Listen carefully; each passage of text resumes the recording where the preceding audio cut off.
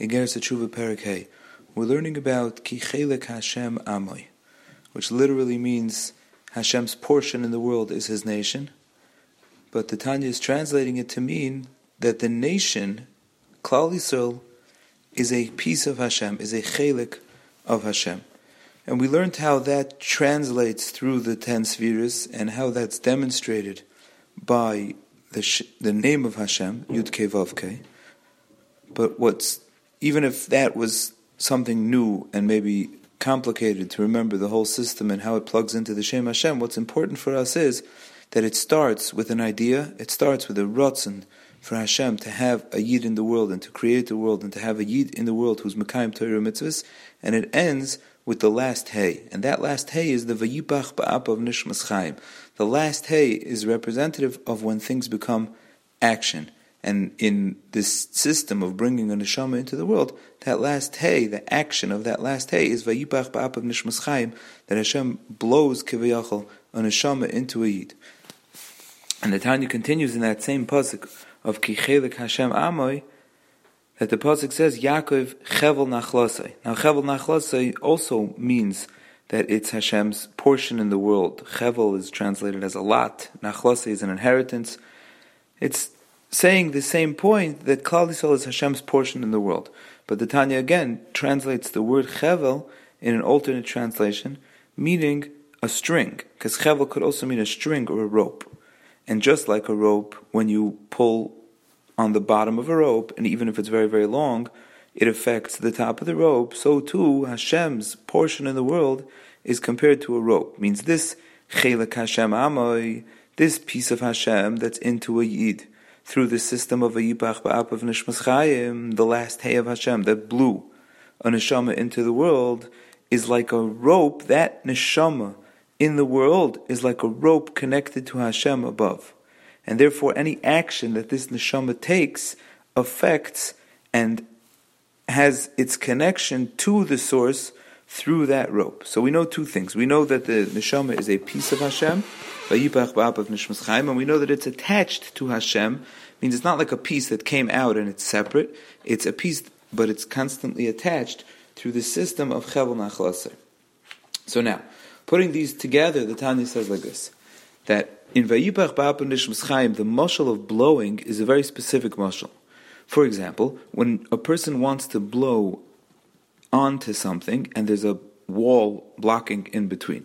A person wants to blow a balloon and there's a wall, a blockage, a piece of plastic blocking between him and the balloon. So the air is not at all going to go into the balloon.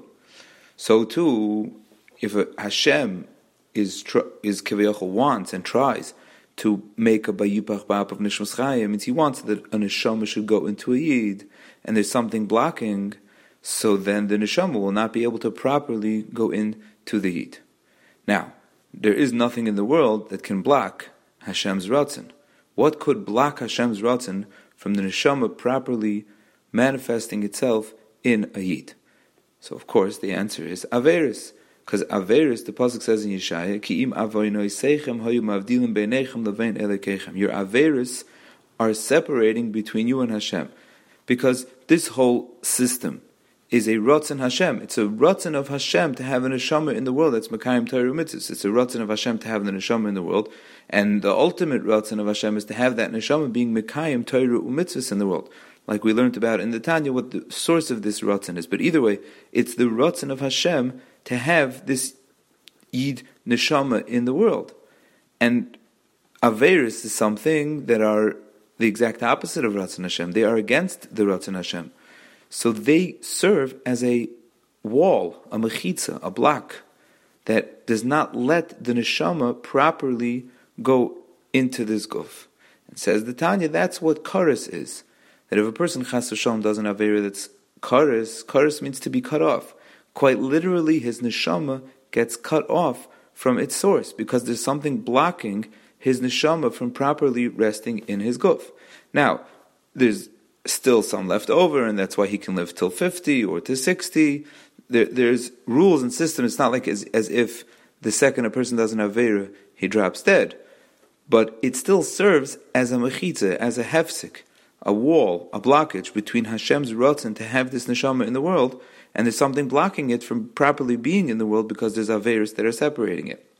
Now, in the other mashal that we gave, that there's a string, that the neshama is like a string attached to Hashem, the Tanya uses that to describe what happens when a person does an Aver that's not kares. Kares means like a wall, it's completely cut off. Or you can say that the string has been completely cut. But every other Avera is like if we would take a rope and we would say that this rope is made up of 613 strands. Anytime a person does an Avera, he's damaging one of those strands. If he does an Avera or if he fails to do a mitzvah, and he is therefore in some way cutting his neshama off. But since he's still attached, it's easier to do tshuva. But the krisis is more severe, and therefore the Avera of krisis causes that the person could chas v'shalom be completely cut off from Hashem, unless, of course, he does a proper tshuva.